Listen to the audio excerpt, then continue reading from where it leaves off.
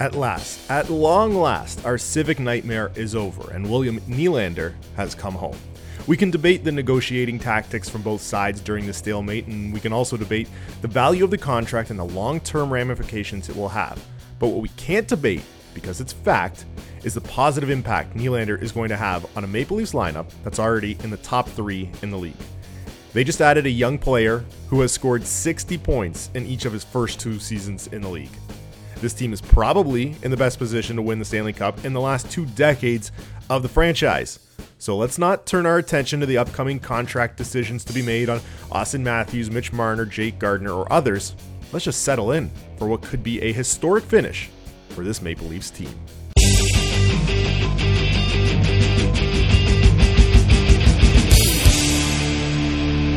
Hello. Welcome to the 416 Sports Show for Monday, December 3rd, 2018. I'm Matt DiNicolantonio. You can find me on Twitter at Dinic, DI_NIC. You can find the 416 Sports Show for streaming and download on SoundCloud, on iTunes, on Google Play, and wherever else you get your podcasts. And what a busy week it was in Toronto. The Raptors are rolling, the Leafs are rolling, and we have a resolution to the William Nylander contract stalemate at long last, taking it down to the final minutes. The Maple Leafs and general manager Kyle Dubas getting the young Swede signed on a 6-year deal worth over $40 million. And here's what we know. The salary for this year is a $10 million salary with a $2 million signing bonus and a cap hit of $10.21 million. For the second year, it's a $700,000 salary and an $8.3 million signing bonus. So a lot of money being paid up front to William Nylander.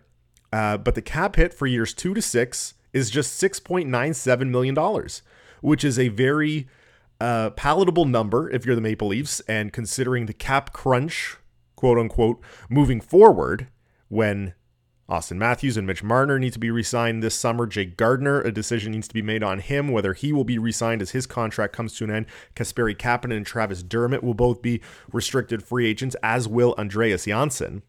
So it's a palatable number for the Leafs at 6.9, just under $7 million.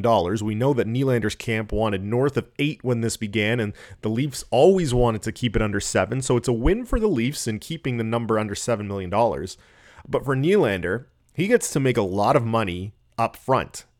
It will be $12 million between the $10 million salary and the $2 million signing bonus this year, and then the $8.3 million signing bonus to be paid in July of next year. That's a lot of money up front for William Nylander, and an opportunity if the Leafs so desire or need to. They can probably trade that contract after the signing bonus has been paid, as it's $2.5 million in salary plus $3.5 million in signing bonuses for each of the last 4 years.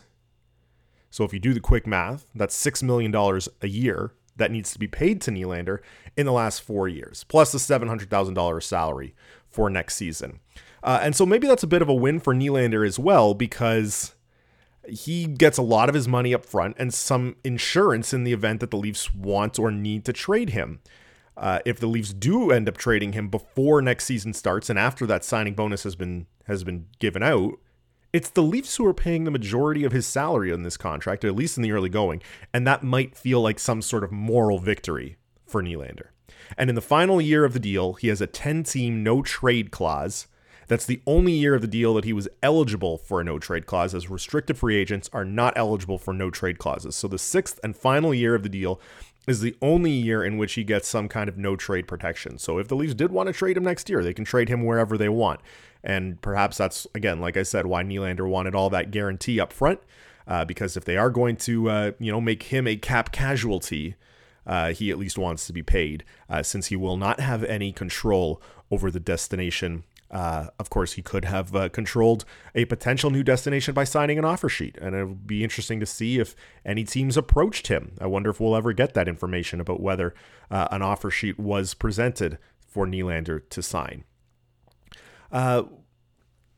feels like this was always the way this was going to end, especially once we got into the season. It seemed like, given the way that the salary cap works and that signing a restricted free agent later in the year, I should say, could create that imbalance of salary cap. It's a $10 million cap hit this year, but only 6.9 in all the remaining years. It kind of worked out well for Nylander and the Leafs, and the fact they had a lot of money to spend this year and less money to spend in the following years. And so maybe it was inevitable. And I don't think we'll ever know if maybe there was some sort of wink agreement that, if we don't get something done early, we can use this as a tool or a resource to get him a lot of money up front, and then make the long-term salary a little easier to manage in the cap. So I doubt that was actually the scenario. But once we did get into the season and no deal was struck, it felt more and more likely that this was going to be the way that it was going to play out. And will we see more players use this tactic? Will we see more restricted free agents around the league use their leverage? The only, bargaining chip they have is to hold out. And most teams will not be in the same position as the Leafs, where this is a damn good team. They could afford to miss William Nylander for 25, 26 games, and they're still in the top 3 in the league. There will be situations around the league where the team has a good young player and says, we need this guy in the lineup. We can't afford to have him sitting out 25 games, and maybe they cave. So we'll see if this sets any sort of precedent. But it was not surprising that William Nylander ended up signing with the Leafs. I don't think Kyle Dubas wanted to make a trade because teams would see that he wants to make a trade, and you would never get full value for William Nylander. The fullest value you might have gotten would be at the draft or at the upcoming draft, and there is already speculation, loath as I am to talk about it, that this could be Nylander's last season as a Leaf, and he may be traded at the draft.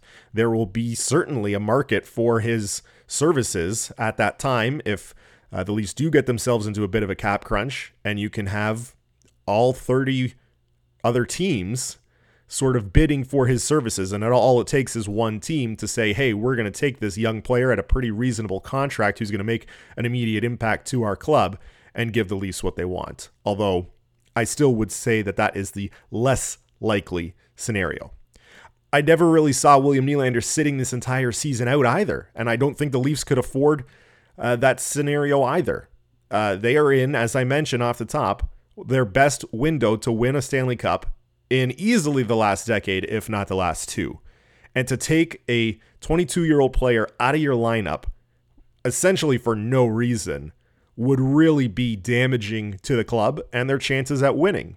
And for Nylander, there was no way he could sit and miss the potential to win a Stanley Cup. But also, it does nothing positive for his value as a player and probably as a person as well, to sit out the entire season and not only miss that opportunity to win the cup, but just miss out on opportunity to prove himself as a player and to accumulate NHL experience. You don't really do much for your value when you're sitting at home, and maybe he could have played in Sweden or Russia, but I find it hard to believe that playing in that league would provide a more positive experience than playing in the NHL. There's already, like I said, some discussion on what this means for the Leafs moving forward, and I'm not really crazy about discussing the long-term cap implications. For this year, they've currently got about $5 million in space and growing before the trade deadline. So if there's an impact defenseman to be had, they can probably afford to go out and get him. Now, the pickings are probably slim. You're looking at rentals, guys who are UFA at the end of this year, potentially guys who are UFA at the end of next year. But it's not a super inspiring class, so the Leafs may have to get creative and try and find a defensive piece, if that is what they so wish to do, to add another player as we approach the trade deadline. But speaking of trades, the Toronto Maple Leafs have just swung a deal. Just after 12:30 here on Monday, December 3rd, Josh Leivo has been traded to the Vancouver Canucks for forward Michael Carcone. Carcone does not have any NHL experience. He has spent the last 3 seasons in AHL with the Utica Comets. He's a 5'10", 175-pound winger. Those stats courtesy of Kristen Shilton of TSN, but the trade has been not officially confirmed by the Maple Leafs, but it is being reported by TSN and Chris Johnston of Sportsnet as well. So it appears Josh Leivo will be the odd man out. Oh, there it is, official alert from the Toronto Maple Leafs. The Maple Leafs have acquired forward Michael Carcone from the Vancouver Canucks in exchange for Josh Leivo. So Josh Leivo heads west after spending a lot of time in the press box last year and having a pretty good start to his season so far in limited minutes on the third and fourth line. He will get a fresh opportunity to contribute with the Vancouver Canucks. The Leafs will have that we'll have a roster spot opened up for William Nylander. They made a paper transaction on Sunday of sending Travis Dermott to the AHL. He has been now since recalled from the Marlies. He will be in the lineup on Tuesday night when the Leafs visit the Buffalo Sabres. It is unlikely that that William Nylander will be in the lineup. There is a shot that he could play Thursday at home against the Detroit Red Wings. So that could be William Nylander's debut, or it could be Saturday in Boston against his good friend David Pastrnak and the rival Bruins. So a lot of moving parts for the Maple Leafs right now. I think Josh Leivo makes the most sense as a guy to be dealt. I think they probably wanted to keep the experience of a guy like Tyler Ennis. And I don't think they wanted to lose a defenseman, especially not a right-handed shot like Justin Hall, even though he's only played one game this year. Even Martin Marincin, probably a guy who they saw some value in, and maybe more value in trade for Josh Leivo than there was in Martin Marincin. And they wanted to keep their centers, Frederick Gauthier and Per Lindholm. I would guess that for tomorrow night, Gauthier would slide into the fourth line center spot. Per Lindholm will take a winger spot, maybe up with Kadri or maybe on that fourth line with Gauthier. And then at some point, William Nylander will slide in, and it will be fascinating to see where Mike Babcock puts William Nylander. Will he get his spot with Austin Matthews back? And what happens to Kasperi Kapanen? Or does Kasperi Kapanen stay on that line? And maybe Patrick Marleau gets moved. So again, a lot of moving parts. We won't really have many answers until maybe Wednesday's practice or Thursday's morning skate. But Josh Leivo has been dealt to the Vancouver Canucks to open up a roster spot for William Nylander. And let's talk about the Leafs on the ice. They have won 4 in a row and 8 of their last 10, 2-0 since the return of Austin Matthews. And like I said, they're getting William Nylander back at some point this week. The power play is 4 for 5 since Matthews has returned. The schedule may be a little bit tougher as 6 of the next 7 are on the road, but that's all right because they are 10-3 on the road this season, tied for the league lead with 10 road victories. In their schedule this week, Tuesday at Buffalo. The Sabres are in Nashville on Monday night, which is a little bit odd that the Leafs will essentially be waiting for Buffalo and the Sabres have to travel from another time zone.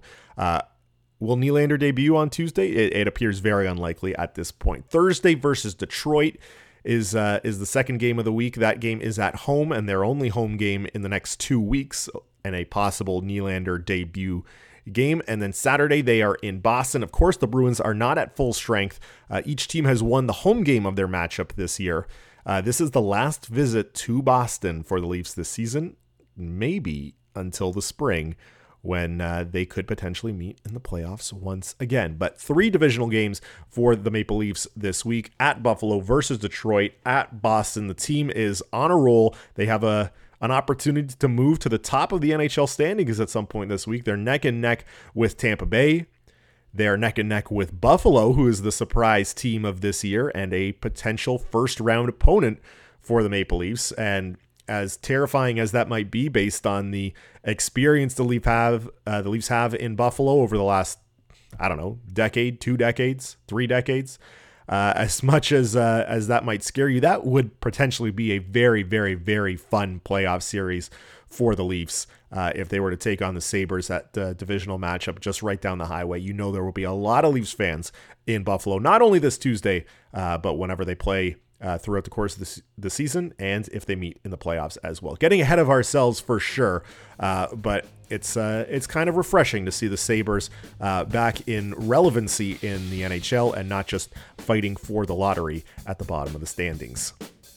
But a good opportunity for the Leafs this week to pick up some more points and get their full squad back together. We do expect William Nylander to debut at some point this week for the Maple Leafs.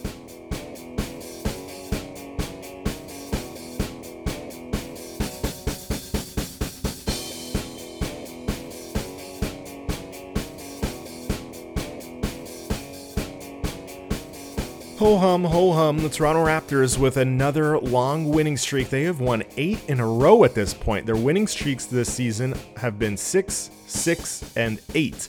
They sit 20-4, first place in the NBA. They just defeated the Golden State Warriors at home on Thursday night.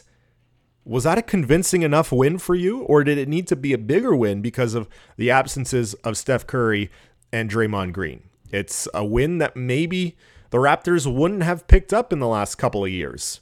Do they win that game without Kawhi Leonard? Or, by the same token, do they win that game with DeMar DeRozan?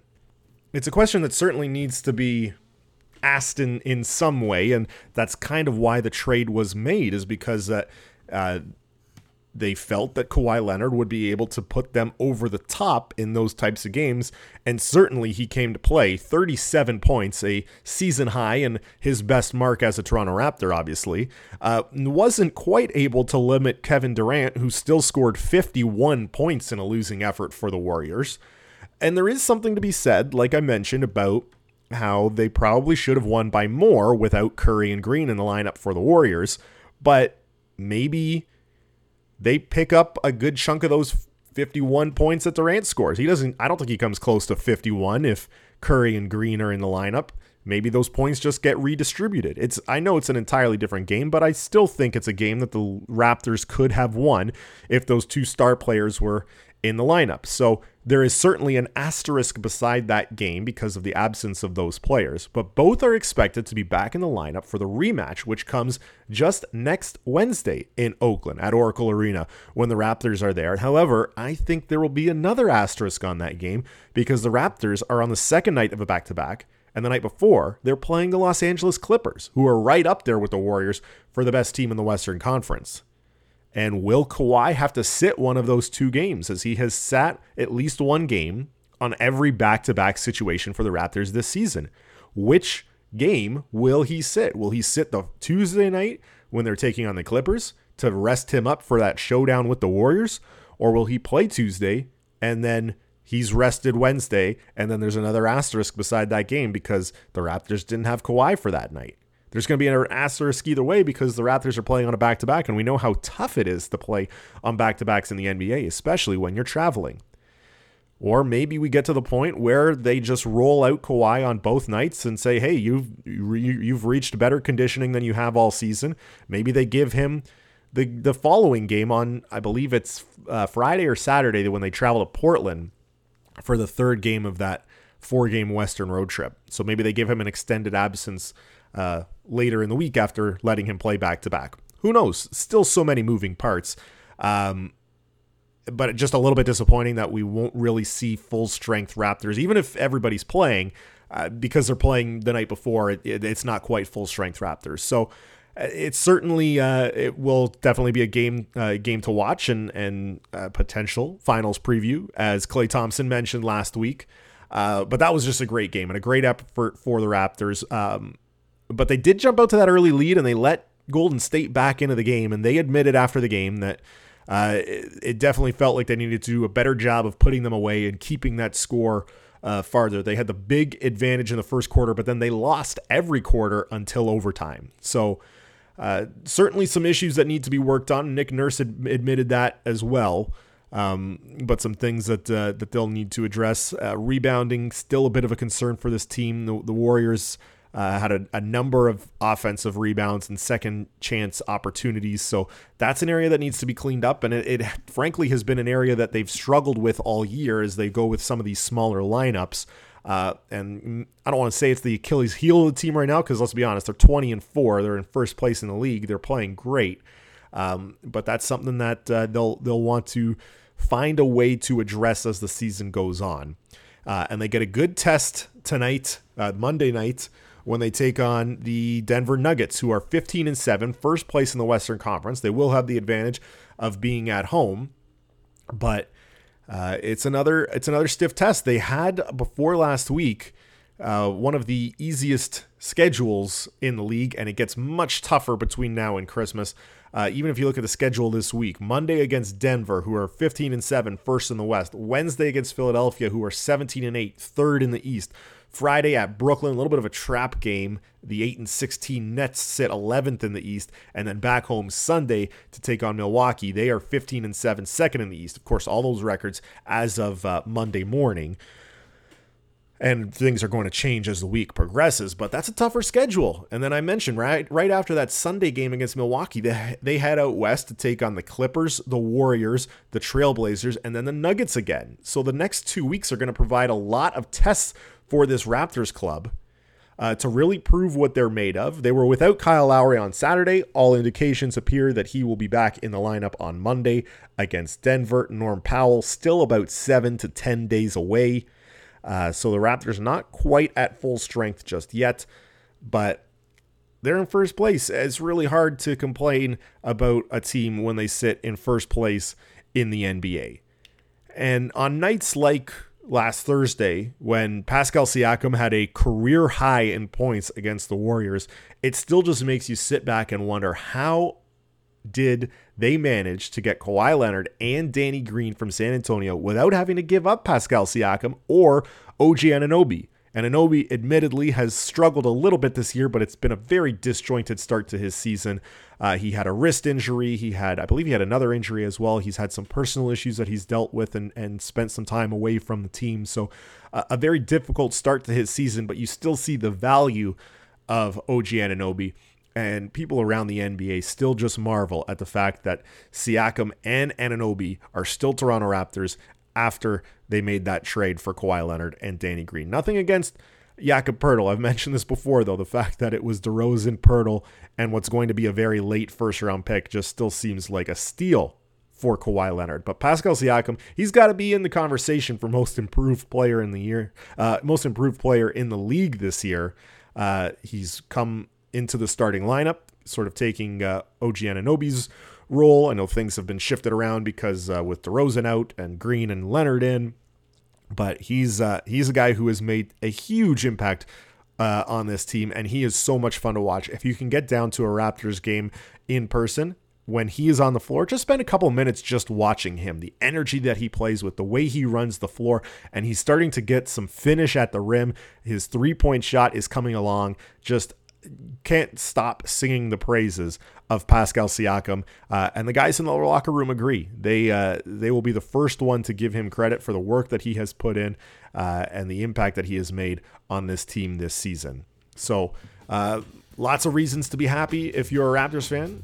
Of course, we want to see it over the course of a full season and well into the spring, but the arrow is pointing up for the Toronto Raptors. How could it not be? They sit 20-4, first place in the NBA.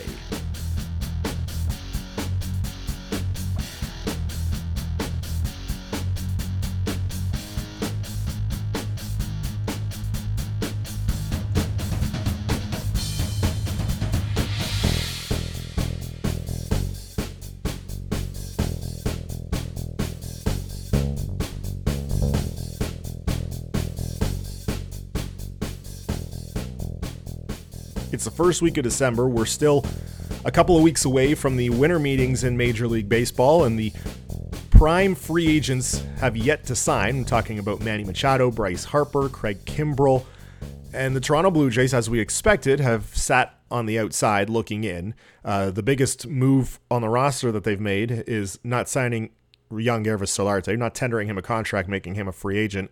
They've named the remainder of their coaching staff, but the biggest news of the offseason has probably been the announcement of $1 hot dog days down at the ballpark this year. That's right, $1 hot dogs. I think it's on the first Tuesday of every month. Limit of 4 hot dogs per transaction. And they've announced some new ticket packages just this morning to entice fans to come down to the ballpark.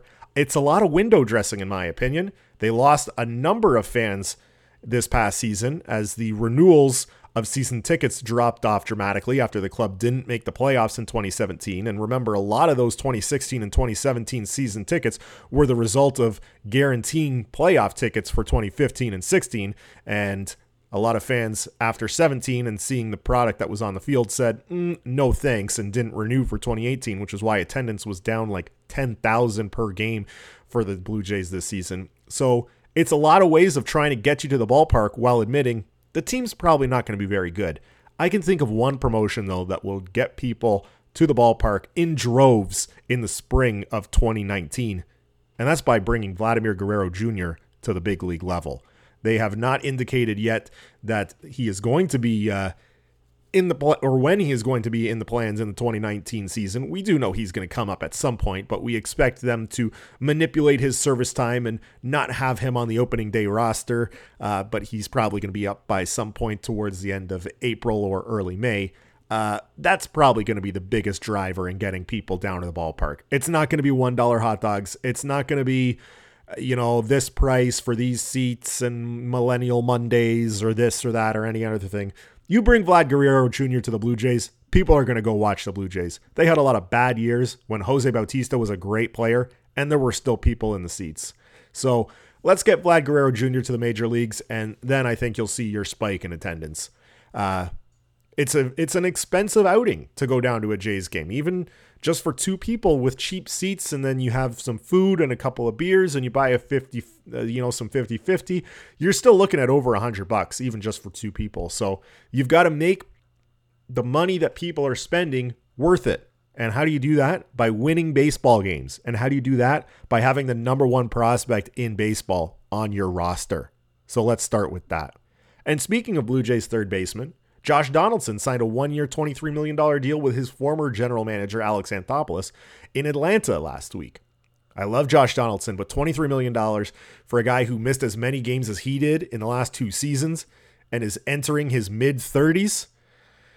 Yeah, he's going to hit some home runs and hit some doubles, but if he doesn't stay on the field, that's going to be a pretty big waste of $23 million. I can respect what the Braves are doing. They made the playoffs last year. They were swept by the Dodgers, shut out twice in those games. So you want some offense, and they signed Jose Bautista in the middle of last season to try and be the answer for them at third base, and he was ultimately released. So he wasn't the answer. Maybe Josh Donaldson is the answer. It's a 1-year deal, so there's no long-term commitment, but a pretty far cry from what Donaldson thought he was going to get. Rumors, that he wanted $25 to $35 million on a long-term deal from the Blue Jays, which they were probably smart not to give out. And if you look at some of the contracts that the Jays have not given out over the last even 3 seasons. You remember heading into the 2016 season, before Bautista was going to be a free agent, he was a free agent for the 2017 season, and he wanted like 5 years and $25-35 million per season. We would just be entering the 3rd year of that deal. He would have 3 years left at $25 million a season entering this year. And how ugly of a contract would that look if he had signed that? So maybe this regime knows what they're doing. I've still got a level of confidence in Ross Atkins and Mark Shapiro that they can figure out a way to put a contending team on the field around young players like Vladimir Guerrero Jr.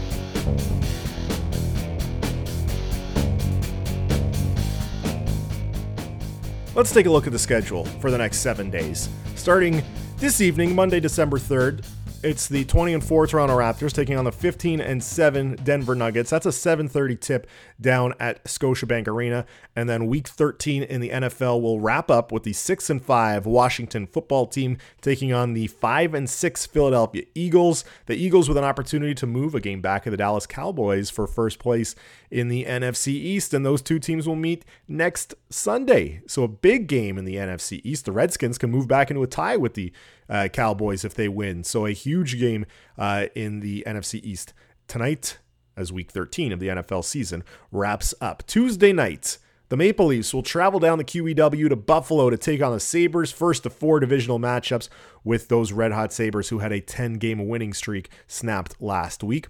Wednesday night, the Raptors hosting the Philadelphia 76ers, 8 o'clock tip-off. It's a heavy ESPN day for the Raptors. That game will be on ESPN, and Raptors players and coaches will be featured on ESPN programming and social media platforms throughout the day, as I guess they figure a one-day push of Raptors content will be enough to satisfy fans for the entire year. Thursday night, the Maple Leafs return home. It's a 7 o'clock puck drop with the Detroit Red Wings and potentially William Nylander's first game of the season, as we mentioned.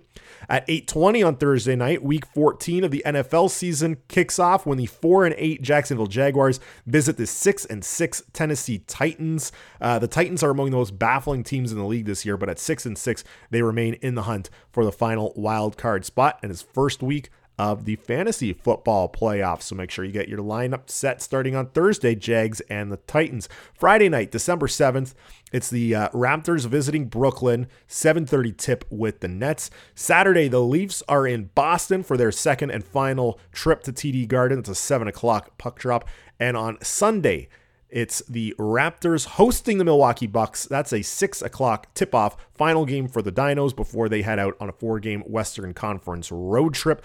Some other NFL games that you might want to keep an eye on, as I mentioned, Philly and Dallas, potential first place in the NFC East on the line. And then the primetime game, the Los Angeles Rams, not almost called them the St. Louis Rams, the LA Rams, first place in the NFL at 12-1. 11-1, Los Angeles Rams taking on the 8-4 Chicago Bears. My Chicago Bears, disappointing loss in overtime yesterday at New York. But those are the primetime games and some of the important games in the NFL in Week 14. And that's your schedule for the Toronto sports scene. A game every day this week. All 7 days have at least one Leafs or Raptors game. No crossover games, so you don't have to divide your, or no double up games, I guess. You don't have to divide your attention at all. Starting Monday, every other day, the Raptors play. Starting Tuesday, every other day, the Leafs play. So 7 games in 7 days for Toronto, which means we're going to have a ton to talk about next Monday on December 10th, when we will return with the 416 Sports Show once again. I am Matt DiNicolantonio. You can find me on Twitter, DI_NIC. You can find the 416 Sports Show for streaming and download on SoundCloud, on iTunes, on Google, wherever else you find your podcast. Please leave a review. If you have any comments about the show today, anything I've addressed that you'd like to weigh in on, please send me a tweet. Again, like I said, at DiNic, DI_NIC. It's both teams are on a winning streak. We'll see how far both of those winning streaks can continue into the coming week. It's going to be a great week for